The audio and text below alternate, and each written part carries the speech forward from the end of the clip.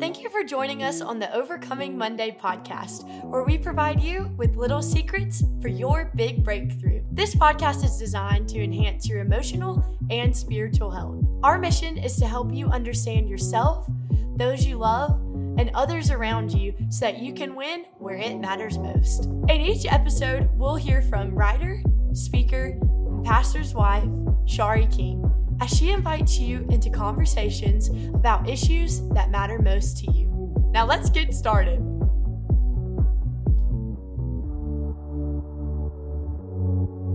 Hello, Overcoming Monday listeners. Welcome to episode 103 of Overcoming Monday. This is our Acts introduction season where we're talking about the book of Acts.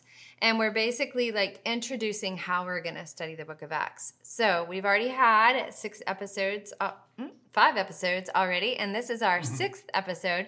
And I just want to let you know, this is the conversation episode in this season. So I have a couple of people here with me today. I have Rachel Gilmer. She, how did I meet you, Rachel? Just really at Anderson University? Yeah, pretty much there, camp. Yep. So tell them a little bit about yourself. You're a student. Sweet. So I'm Rachel. I'm a sophomore Christian Studies major, teaching and preaching at Anderson. I worked Crossroads Summer Camp this summer with the both of you guys, which was amazing. So I love camp. I love people. Clayton said it once, if anybody's more extroverted than him, it's probably me. And that's kind of mostly all people need to know about me is I just love people and love doing work for the Lord. So yeah. Yeah. And you have a heart to preach. Yes. So I love it. It's amazing. Cool. And then do you want to introduce yourself? My name's Clayton King. I'm Shari King's boyfriend. We've been dating for 25 years now. I'm also an occasional guest here on the Overcoming Monday listener and viewer podcast because we've also got people watching. Yes. Glad to be back. Yes. So welcome to this episode. And let me tell you, we're going to have a conversation in this episode. And I think it will be applicable to you based on what we're talking about. So we're spending an entire 2 seasons kind of setting up how to study Acts and how you can study it either individually or as a group using the ebook downloads and also with the podcast. But literally we're spending 2 seasons talking about context and how do we read the Bible and how do we do that well and what does it mean to read the Bible in context? So I wanted to come in here today and talk about context and specifically mistakes that we've made because I haven't heard a lot of people. I mean, it's not like you get up on a Sunday morning and the preacher says, hey, audience, guess what? One time I preached a sermon out of context. And let me tell you how I feel about that and what I learned from it. So literally what we're going to do today is just give examples of times maybe that either we taught a sermon and it was out of context, or maybe we were with a group of people having a conversation and we just got something wrong, or maybe just not quite in the center, understanding it correctly and maybe misapplied it. And we want to be vulnerable with you because I feel like this is good because we are not perfect. God is, we are not.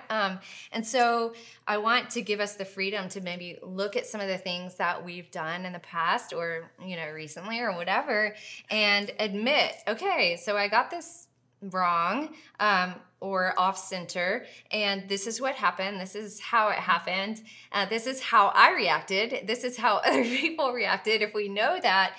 And then what can we learn from it? So we're just going to have a conversation about this. I'm not necessarily going to just, so Clayton, what about you? But we're just going to have a conversation and talk about some of the instances that this has happened and what we learned and maybe what you can learn and how you can take away some encouragement, I think, from this podcast. So Clayton, I know you were telling me a story before we came down here about football. I mean, I think the most perfect example of this, and I want to reiterate what you said, Shari, we have to give ourselves grace. God is not looking to punish us if we inadvertently or in a what's the word I'm looking for? Innocent. In an innocent way, misunderstand a context of a scripture in the way that we either apply it or preach it or explain it. And so when I was about 16 or 17 years old, my coach, my high school football coach, called me preacher because I was in ministry. I was already preaching. And every Friday night before our football games, my coach would ask me to lead our team in the Lord's Prayer. And then I would close out our team. So I'd lead the team. We'd all pray it together. We'd all take a knee on the sideline. We'd pray the Lord's Prayer. Some of the guys even do the Catholic cross across their chest. And then I would pray for God to give us victory over our opponent. Well, one night in the middle of me leading our team in the Lord's Prayer, it occurred to me, because I was praying with my eyes open, I'm looking across the field and the other team is on their knees in a huddle and they're praying the Lord's Prayer. And I thought to myself, I bet they're also praying for God to help them beat us. So they're praying for God to let them beat us. We're praying, God, please help us beat them. We're both praying the Lord's Prayer. In Philippians 4:13, right? And well, that's sorry. Yeah, so then I thought, well, to give us an edge up on them, I'm going to quote Philippians 4:13 in my prayer, and that means God's going to answer us. And I quoted Philippians 4:13. I can do all things through Christ who gives me strength. Okay, so here's a perfect example of not understanding context. I don't guess I'd ever really read Philippians 4, the whole chapter. So I quote Philippians 4:13 thinking God will give us the strength to beat the Travelers Rest Devil Dogs. Because a lot of athletes have that as a slogan. A lot of Christian teams or athletes, So I eventually wound up reading Philippians 4, and I realized that is absolutely the wrong context. That is a context in that chapter about suffering for Christ, going through hardship, enduring difficult things. And I started to understand Philippians 4:13 doesn't mean I can do anything I want to just because I pray in Jesus' name. It means I can endure all hard things because Christ gives me the strength to endure. So that's just an example. That was one of my first times as a Christian of really figuring out, I need to understand some context before I start praying things, preaching things, saying things, and superimposing things on God that I want him to do. Therefore, I feel like I can almost leverage him into doing what I want because I quote a Bible verse. Right. That was one of my first experiences of understanding context and how important it is. Yeah, and I think that awareness that you had is very interesting because you even think about times, like if we're going to get super deep, I guess, historically, you can think about times like the Crusades, where you have, Muslims and Christians both claiming that God's on their side, or or not even just Muslims and Christians, but basically Christians just deciding the whole world needs to be evangelized, and they're going in the name of the Lord and killing people if they don't accept Jesus, or that it would be the extreme of that. Well, and on the other side of that, now in Islam, you did bring up Christians and Muslims in the Crusades, but when you look at organizations like the Taliban or ISIS or Al Qaeda, they take their own scriptures from the Quran out of context, according to some, and they justify raping women. They justify keeping women away from education. They justify killing infidels, anyone that's not a Muslim. So it's real easy to take scripture out of context. I just think it's ironic that Christians aren't the only ones who do it. Other faiths do that as well. Yeah, other faiths do it, and it ends up you have extremes, I think, in faith, but you also have extremes in the world. People can have extreme personalities and do a lot of things on extreme levels, but I think that's what you're talking about. What does why did Paul write Philippians 4:13? And what did it mean to the original audience and to the people that were even in Philippi? And, when I was in college, I started learning more about context, and you're in seminary now. Right. Learning more about context, which is really kind of how you got inspired to do the Acts study and to teach the book of Acts. And so I'm curious, for you being in college now, was it sort of was it a stretch? Was it a surprise when you started learning about historical context? Yes, definitely. How you're saying, we have to give ourselves grace. I used to have a podcast, which we've talked about too, and I stopped it my freshman year because I remember walking into class after my first week of class and just thinking, man, I don't know anything about the Bible. And a lot of my teaching previously was just very topical. The first thing we learned about was teaching the Bible and teaching what a passage means versus a topical sermon of, okay, let's talk about how to live life for Jesus in high school. So I'm going to pull out these verses so I can talk about that, so that fits my sermon topic, rather than just teaching, Jeremiah 29, this whole passage. But instead, like, I'm just going to pull out Jeremiah 29:11 and make it apply to what I want it to apply rather than letting Scripture kind of speak for itself. And so a lot of my freshman year was learning, while like Scripture really does preach for itself, the Bible doesn't need us to open it and pull it out and make it fit our idea. Like, we're meant to come to God's word and just communicate his word in a way where God can speak how he intends to speak. So a lot of my out of context kind of things were revolved around a lot of just topically bringing it out. Like, I remember I was in the Burger King drive-through line with like one of my best friends in my Fuse group, and she knew I was going to AU to study theology, things like that, and she just asked me like, what do you think about, like, do babies go to heaven? Like, questions like this.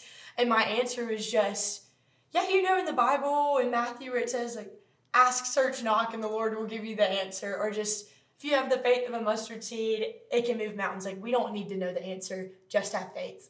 Like, that's what the Bible says. Just have faith. We don't need to know anything. But when that's not the case at all, like, we are finite beings created by a God who is so big and so vast that we'll never comprehend him. But if God didn't want us to try to comprehend him, then he never would have given us the mind to do so. Like, God gave us a mind that thinks. He gave us an ability to think. And that's because even though we can barely scratch the surface, he still wants us to try. And so, like, that's one thing for me is I remember growing up, because I didn't know the answers, I would just tell people, like, you don't need to know the answers, because Scripture says just have faith. But Scripture also says that, like, the Lord encourages us to grow in wisdom and knowledge every single day. And so that was a lot of my experience freshman year, was just learning to give myself grace, because I think, like, you have to give yourself grace when you didn't have the knowledge that there was anything other than that. Like, I used to preach not knowing that there was such thing as a topical sermon or another. But once I knew, then I was able to pause and evaluate what I was doing and grow from that and not go back to those old habits. So it was a lot of learning how to give myself grace for the things I didn't know any better than. Yeah.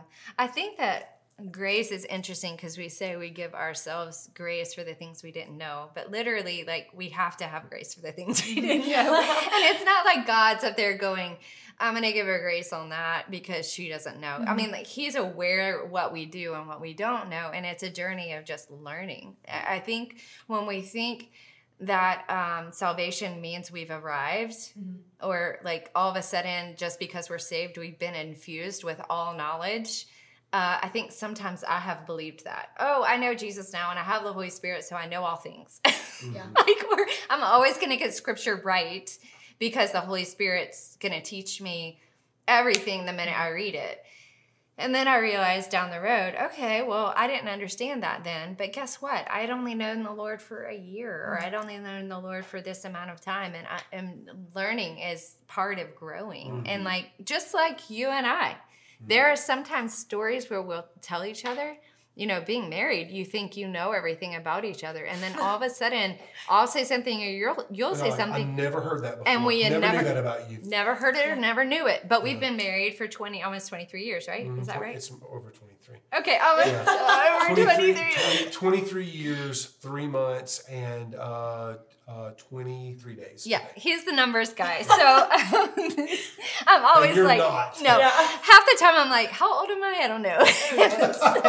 Somewhere. Yeah, part of that's because my kids have decided that I told them to think that I'm 36 for the rest of my life, and that's nice. But anyway, so I wanted to tell this story. So this one was heavy on my heart, because I've always been very wanted to teach the Scriptures well and not represent the Lord wrongly. And I know everybody wants that, but sometimes, my personality is, if I get something wrong, I have a hard time, like, getting over that. I just feel bad about it. So, yes, I've had to give myself grace. Although at the moment, it's not like God was trying to judge me. He already knew. Yeah. Like, my heart was right in this message I was preaching, but I just kind of presented it a little bit wrong. So it's really funny. I'm not going to read it all, but there's in Psalm 18, there's this David's talking about, it says, of the servant of the Lord David who spoke these words, it was a song to the Lord the day the Lord rescued him from the grasp of all his enemies,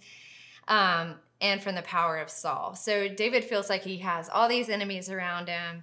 And I start reading this, and as I'm reading it, I'm like, oh my gosh, I think this is literal. So he's asking the Lord, Lord, you're my strength. You're my refuge. I have all these enemies around me. Save me. And then literally, I mean, it says right here, the ropes of death were around me. The torrents of destruction terrified me. The ropes of Sheol entangled me. The snares of death confronted me. I called to the Lord in my distress. I cried to the Lord for my help. From his temple, he heard my voice. And so there's some literal things. It seems like it's literal to me. I'm reading this as if it's a literal story, and I'm like, I think this actually happened to David. So it says, the earth shook and quaked, and the fountains of the mountains trembled. They shook because of God's anger. And then it basically says, smoke rose from his nostrils. So I'm thinking David's hiding in a cave. And like the earth shakes, and then there's cloudiness everywhere. And then all of a sudden it starts talking about total darkness comes, and the cherubim and the angels are flying, and then lightning's in the sky. And it just talks about all of this. And so when I preach this message, I'm just saying the Lord heard David, and I think he literally answered him. I think he created an earthquake, and I think waters were rising, and he's looking outside, and he's like, Lord, rescue me. And then I think the Lord grabbed him and lifted him above the waters. And it wasn't that I said anything necessarily wrong, because I think God's heart is to rescue us when we feel encompassed by evil. And he does minister to our emotions, and he pulls us out of circumstances we could never have imagined that we could get through. And I think David in this psalm is feeling like everything around him is coming in. But the idea is that the Psalms are supposed to be poetic expressions of emotion to God. It's an emotional outpouring to God, and he's giving word pictures of how he feels.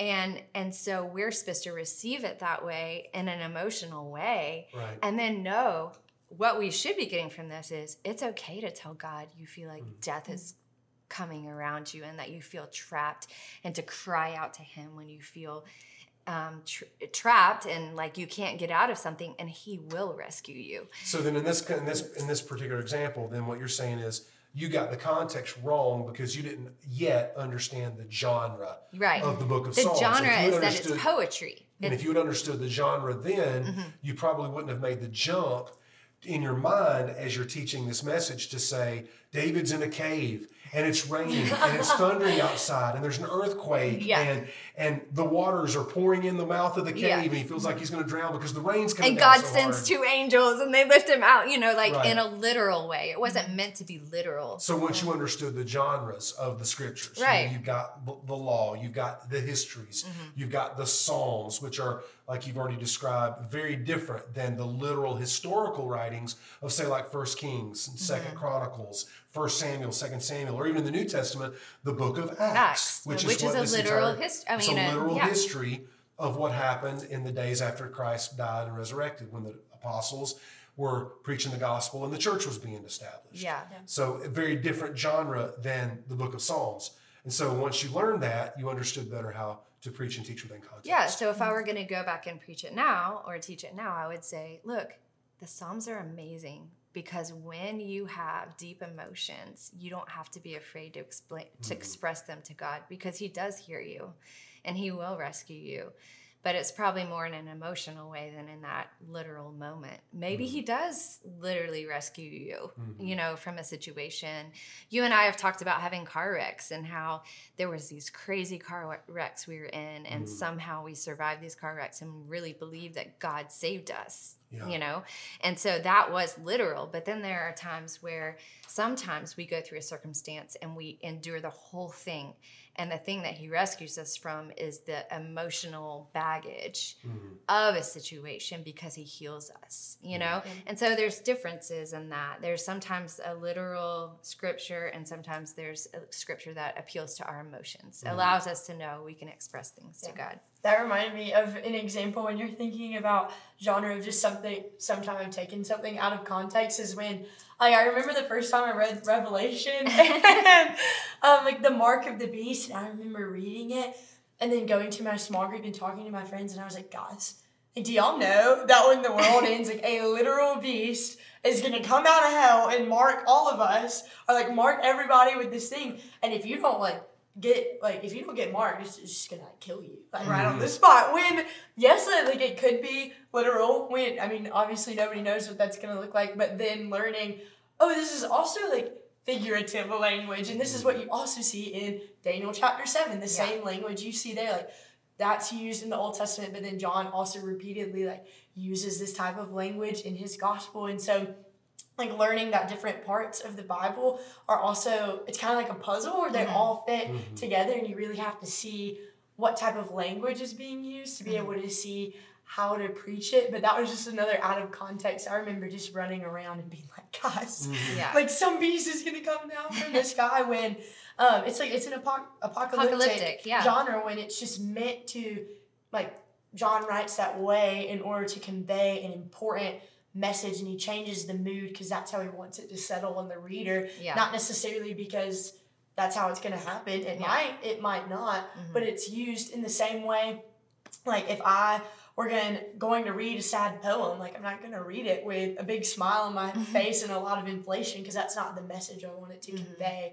And it's the same, like, these are human authors who wrote this book as humans trying to convey a certain type of emotion, so we really have to dive into, like, how is this person thinking and feeling, and what message are they trying to convey as an author as well? Yeah. I think it's really helpful for skeptics and critics and non-believers, for our ministry to the world that's outside of Christ, that's not a Christian, to help people understand the Bible is not one book. The Bible is a collection of 66 books. And one of the problems that so many skeptics and critics have with our faith is they don't know how to understand the Bible, because they can nitpick, and it's very easy to do. They can nitpick parts of the Bible and say, well, this can't possibly be true. I don't know. How can I ever believe this? And of course, there are miraculous things in the Bible that we have to take by faith. But when we as Christians understand that the Bible is 66 different books, and that the collection of books themselves can't just be read as one cohesive book written by one man or one woman. God was the author, but there were dozens of different writers that were inspired to write it. It would be the same way, like you said, reading Dante's Inferno and then going straight from there to reading Tolkien's Lord of the Rings. Very different genres. Reading Wordsworth and then going to William Shakespeare. And then maybe reading someone like Mark Twain and then reading John Grisham. Very different genres. And if you read David McCullough, who is a great historian that just passed away, you know that when David McCullough writes, he's writing accurate history of exactly what happened in 1776 or when John Adams was president. Understanding the context of the book you're reading is so helpful in understanding the Bible. And that's why I'm excited about your study of Acts and about this whole entire series and this season of looking at the book of Acts. Yeah. So we have kind of talked a little bit about our mistakes and the value that we get out of recognizing, say, the mistakes. And I think Revelation is one of the most misunderstood books in the whole Bible, simply because it is apocalyptic. And I would say that most people don't even understand what apocalyptic literature is, because most of it was written by people in that gap year between the Old and the New Testaments. There's tons of apocalyptic literature that uses symbolism to speak a message. And so that's what Revelation is doing. It's using symbolism and all of these things from the Old Testament to speak messages that are not outright, they're not saying it outright. They're using symbols to communicate what the end of the world looks like. But people want to take even Revelation completely literal, and it cannot be read in that manner, like completely literal. And so it would be the same mistake that I made with the Psalms. But I would say, let's talk a little bit about, and we only have a few minutes left, but let's talk about what we've learned and how we would encourage other people. So for me, what I learned is that you only know what you know when you know it. You only know what you know when you know it. And so when I'm relating with someone, the knowledge that I have at the point at which I have a conversation is all that I can speak from, you know? So as I learn things, I can go back and evaluate what did I know then and how can I change how I'm teaching now or what I'm learning now or what I'm teaching other people or even what I'm receiving. But I can't go back in time and change things, you know? That's part of my journey. And so even when I met you, Clayton, one of the questions that I asked you when we first met is, would you go back in time and change your story? Like, go back in time and change parts of your story. And you said to me, no, because all of my stories made me who I am today. Yeah. And that's what I think that this is about. What have I learned? I've learned that I can only know what I knew when I knew it. And I can't know more than that. And so I can't hold myself to a standard that's unreasonable. Mm-hmm. I need to know that God had me in that place at that time, and he can take the exact words that I used and the Holy Spirit can use them still to minister to whoever in that moment, however he wanted. I have to trust the Holy Spirit's work in someone's life more than my words. Mm-hmm. And so while I need to be careful about what I'm teaching and what I'm saying, I have to trust that God's able to use who I am and where I am for his purposes in that time. Amen. You know, so that would be my final lesson. Yeah. For me, I'm going to use like a math example, which I think is so funny because I know you hate math. But definitely for me, what's helped is just learning and remembering, because I'm very much hard on myself when I make mistakes. I don't like to make mistakes, but just learning that conviction is very different from just like eternal condemnation. I feel like when I used to mess up, I would think, man, I'm condemned forever, you know, rather than just a healthy conviction. But it's like when you learn math when you're growing up, if I made a mistake on a math test, my teacher doesn't just kick me out of class and say, oh, you can't come back because you didn't know that 2 + 2 was 4. No, she sits me down. She helps me study. She helps me learn it. Good. I pick up books. I learn it on my own. And then I go back and I do it again and I do it correctly. And I think it's the same way with the Bible is we're meant to be lifelong learners. And learning requires, you know, being wrong sometimes. We don't have all the knowledge. And when we mess up, God doesn't say, no, don't come back to me. You're done preaching. You can't preach again. He says, no, get in my word.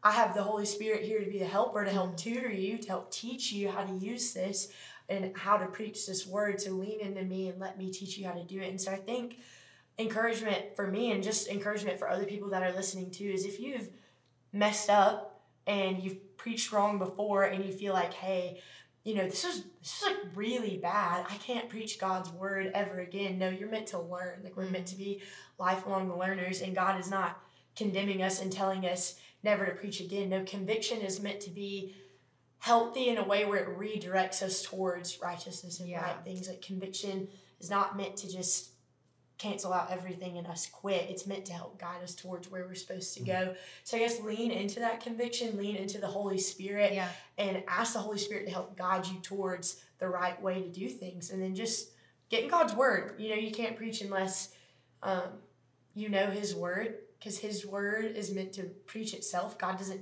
need us to preach it. He just wants us to. He wants to walk with us in life, and he wants to give us his gifts to be able to do that. You hear miraculous stories all the time of people who have never seen a Bible, but they know God's word, that God doesn't need us, but he wants to use us. And so I guess we have a part to play in that, and that is to dive into God's word every single day and pick up healthy habits. You know, you're not going to be preaching 365 days out of 365 days of a year. So, like, dive into your Bible and preach to yourself. Yeah. Practice with other people and learn, and go seek a mentor, find people and ask you and say, hey, this is what I think this scripture means. This is actually Can I bounce this off of you? That's good. So that's helped me a lot. Mine's real simple. Pray for humility. Pray for wisdom. It takes humility to pray for wisdom. Proverbs is all about wisdom. And it says that the fear of the Lord is the beginning of wisdom. Though it costs you everything you have, gain wisdom. So in all the time that I spend in 35 years now preparing to preach and teach the Bible, write books about the Bible, lead others, I need to be spending an equivalent amount of time praying for God's wisdom. The Holy Spirit can grant me wisdom to have understanding of Scripture that I read, and also understanding of the teachings other people will employ to help me understand better. So it's not just wisdom when I read the Bible. It's also the wisdom of God when I read the theologians, when I read the experts that have studied it way more than I have. I need wisdom in both. So that's my practical piece of advice is pray for wisdom. Yeah.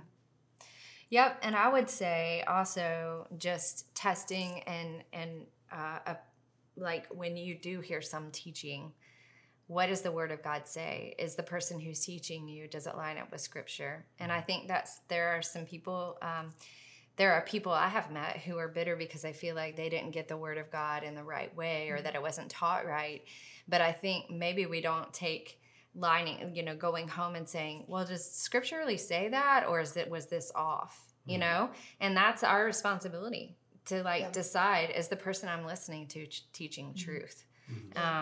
And so I think that's another advice. Instead of becoming bitter, just learn to become a good researcher, familiar with the word enough to hear a lie or to hear something, not necessarily a lie per se. Sometimes it might not be outright heresy, but it may just be off base slightly because I know that I'm not perfect and everyone who stands on stage is not either. Yeah, and that's like one thing that popped into my head with what you were saying, just real quick we have to take it preaching seriously. I think for me, I didn't really realize the weight of what preaching is until I came to school. Because preaching God's word is not just a TED talk. It's not like if I got up there and quoted good things from a C.S. Lewis book that makes people feel good. No, the Bible is the only book that is God breathed, God inspired. It's the only book that is literally living and living in itself because it's God speaking to us. It's not just some book. The authors that wrote it were inspired, and there's a weight into learning it, and it shouldn't be a weight that scares us, but a weight that challenges us to do it and to do it well. And that was something that was really encouraging to me, is that this book is different from other books, so there are more mistakes to be made when you preach it, but that should stir up something in me that I desire to get in the word every single day, because this book is not like other books. This is God talking to me. It's living and active. How can I help other people hear from God and partake in that as well? So that's good. Yeah. Well, Overcoming Monday listeners, thank you so much for tuning in to this episode. I hope that we've given you some little secrets for your big breakthrough so that you can win where it matters most. And where does it matter most? Well, for me, that is in my family relationships and my relationships with others and my relationship with God. And I believe that Scripture is the foundation for succeeding in those areas. So if you want to get in contact with me, if you have any questions or comments, I would love to hear from you. Maybe we can address some of your questions on a podcast episode. So you can contact me on Instagram at Overcoming Monday. That's my handle. And then also you can email me at shari@shariking.com. Thanks for listening.